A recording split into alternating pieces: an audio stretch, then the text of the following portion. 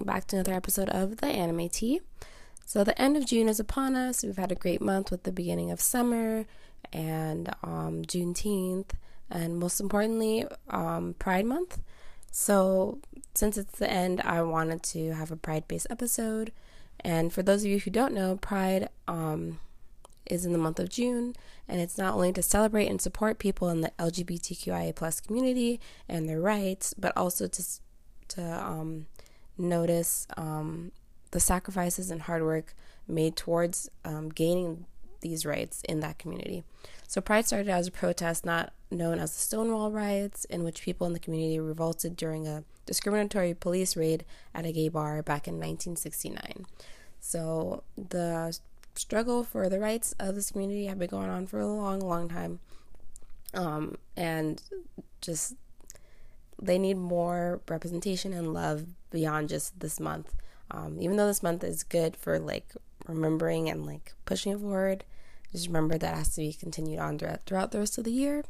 So I wanted to show some love and support to the community by talking about anime characters that are specific to the LGBTQIA plus community.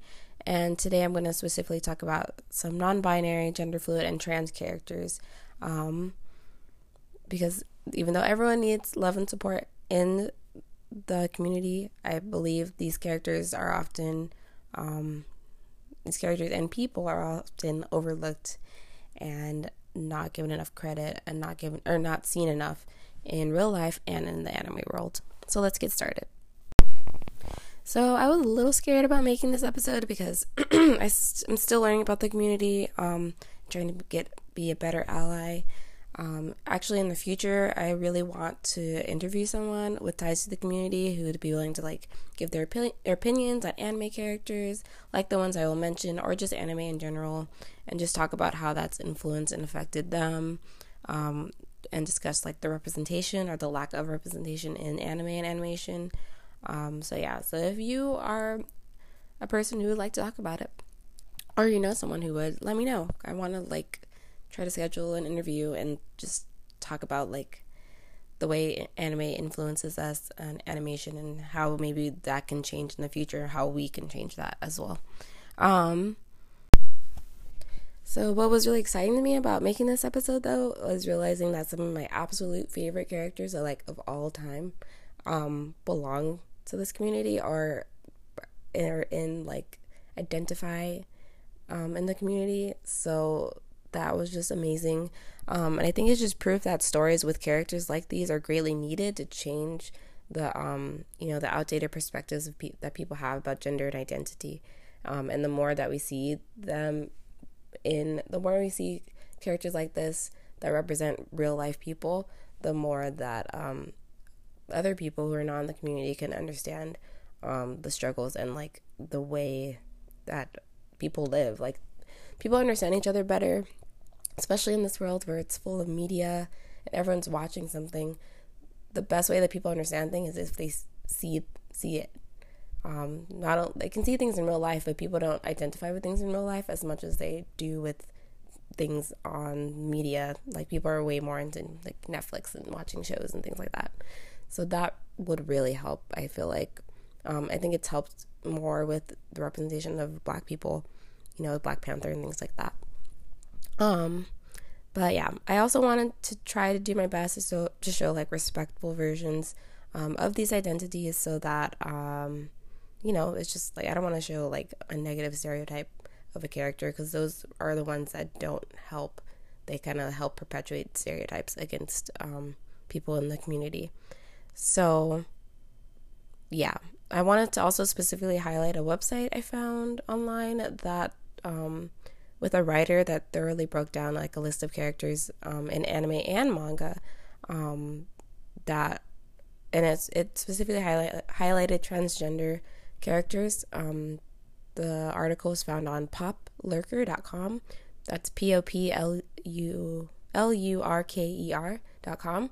And the title was 20 Most Important Transgender Manga and Anime Characters. And there's a part 1 and So let's get started with one of my favorite anime characters of all time, from one of my favorite anime of all time, of course, Haruhi Fujioka from Ouran High School Host Club. So what I didn't know and what I've learned through research is that well, I could have also known when I like just watched the show because it's very obvious, but that Haruhi is gender fluid.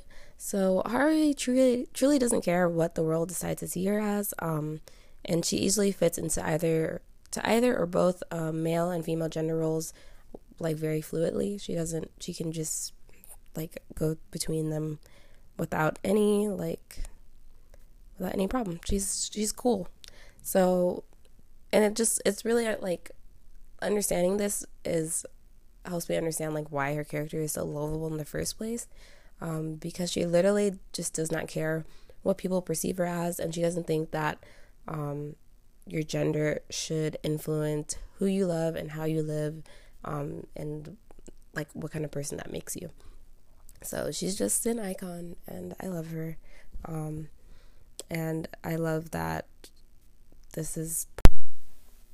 Next up is Saiko Kotobuki, from Lovely Complex. So Lovely Complex is like an older romantic comedy from like the early 2000s about a girl who's super tall and a guy who's super short.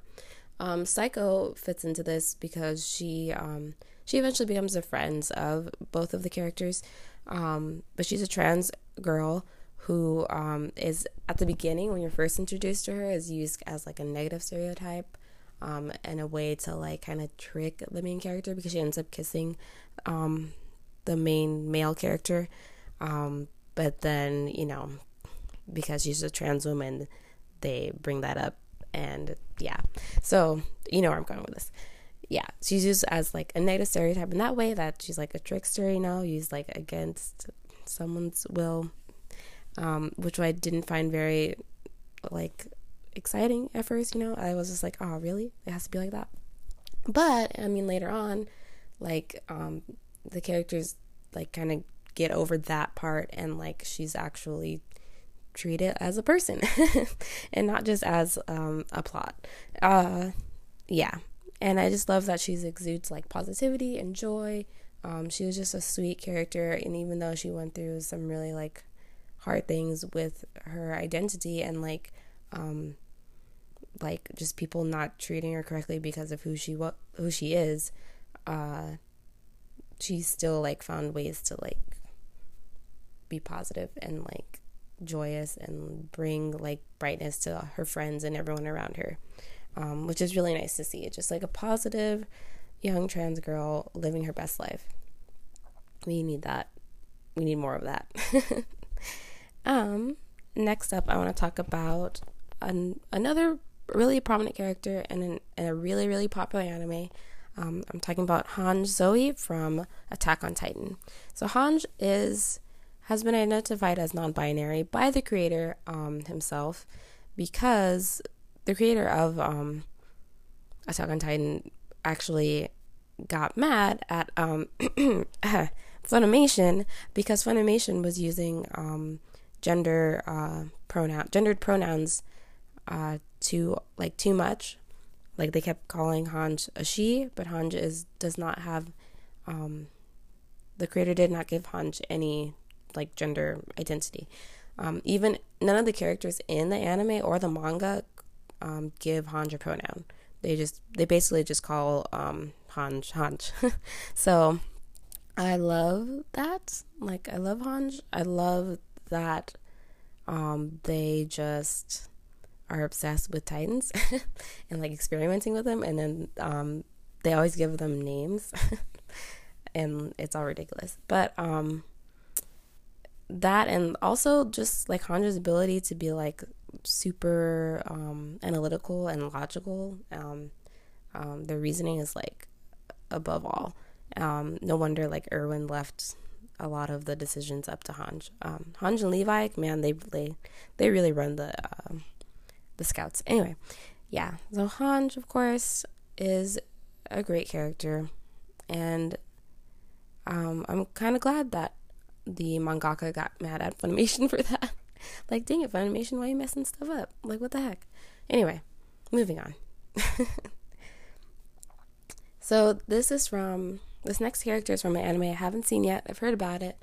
And I kind of want to watch it now because I want to know this character.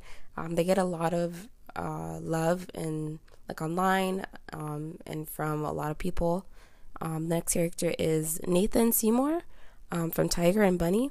So Nathan Seymour, when I researched it, they've said that Nathan is agender, and that what makes them really cool, besides the fact that that Nathan is beautiful, powerful, and successful, the character is also a fully fleshed out, agendered POC, a person of color, in an anime series. I think that the series is set in Japan, like specifically. So it was like, I don't know what ethnicity that Nathan is supposed to be, but I don't know. Nathan looks black. I'm not sure, but I don't know. It's just really cool to see that, and that they're overpowered and like badass and like run a business and can do all these things, but they're just like amazing in a setting that usually doesn't highlight individuality like this. So go look up Nathan Seymour.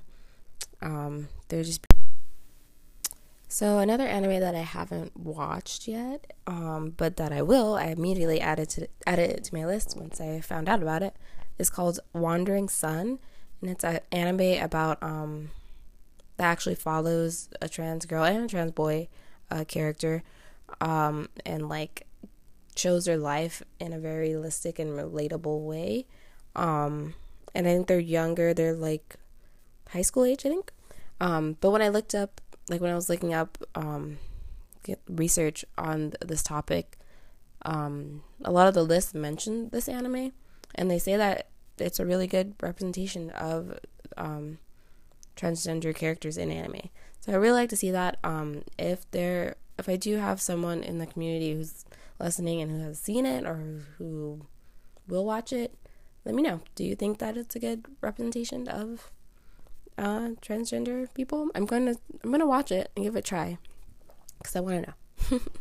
But what also drew me to it was that people said that the people around them, like the people in the lives of these characters, are also very realistic and relatable and just like fully fleshed out individuals with their own ideas and like both positive and negative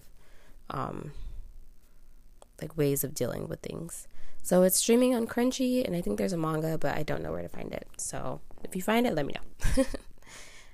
And last up, before I go on to my other notable anime characters in the community, I wanted to talk about a show that I always talk about, like literally all the time. You guys are probably sick of me talking about it, but it's Steven Universe. But I want to specifically highlight Stevonnie.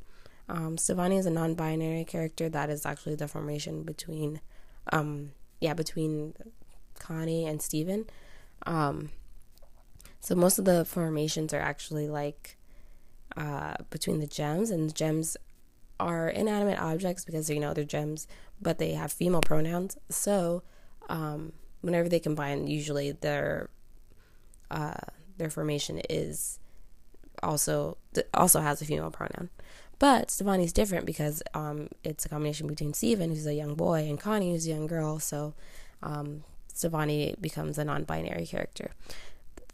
And yeah, it's just really cool to see that. And you can physically see like their combination of that and like what that means, and how they talk about loving themselves as they are.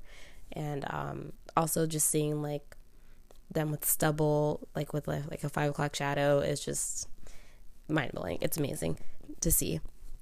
And this is a show for children that I wish I had when I was a child, because I grew up with some nonsense with all the stuff that was literally the reverse of all this, that didn't teach you anything about relationships or about like loving yourself or things like that.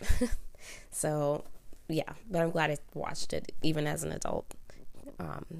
Continuing to learn things from animation and anime. It will never stop.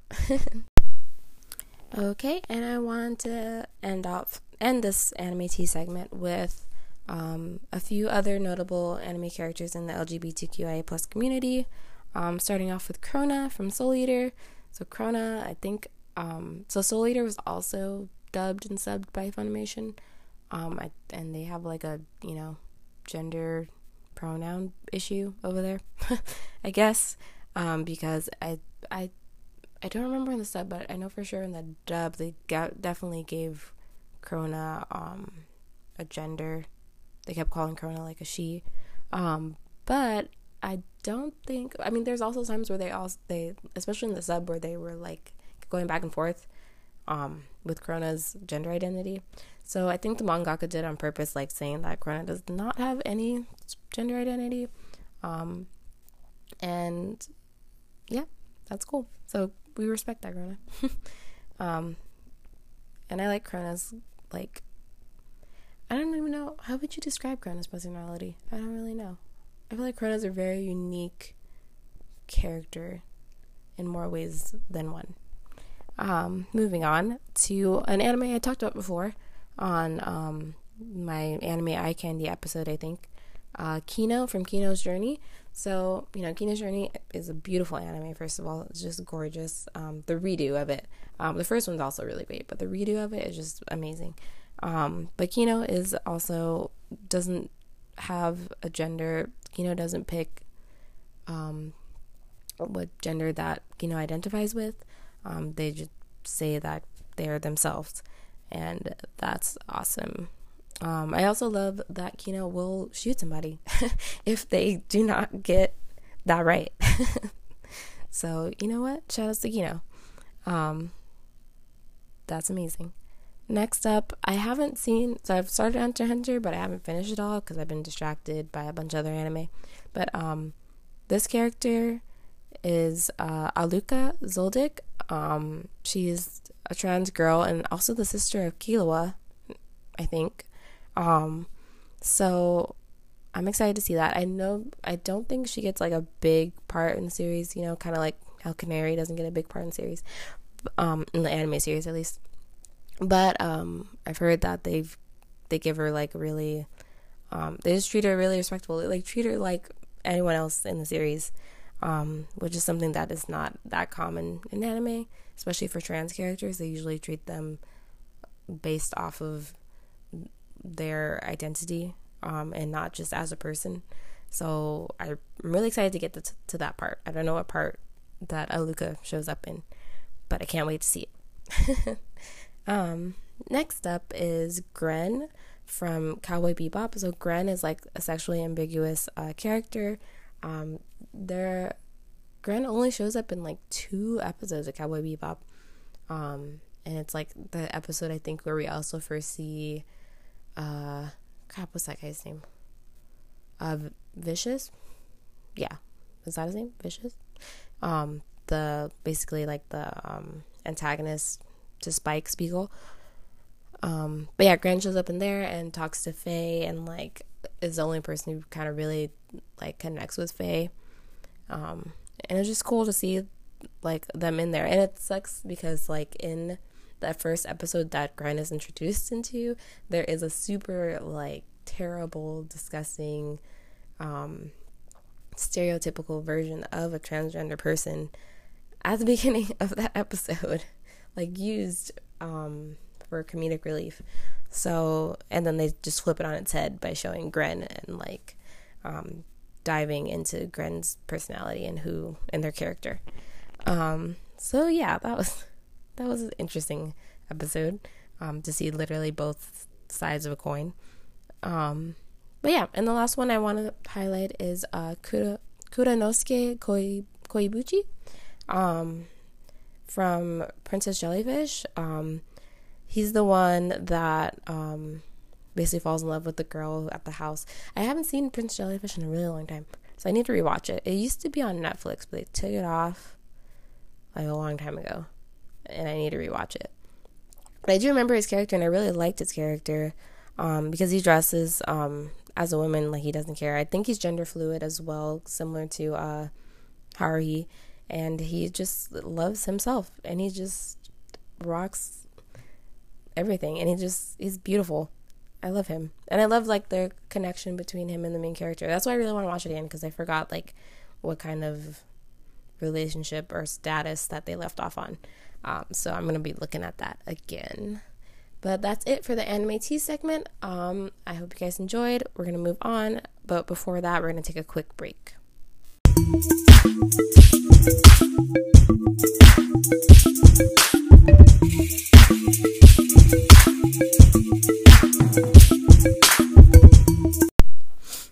Okay, moving on to Nani o Miteimasu, or what am I watching?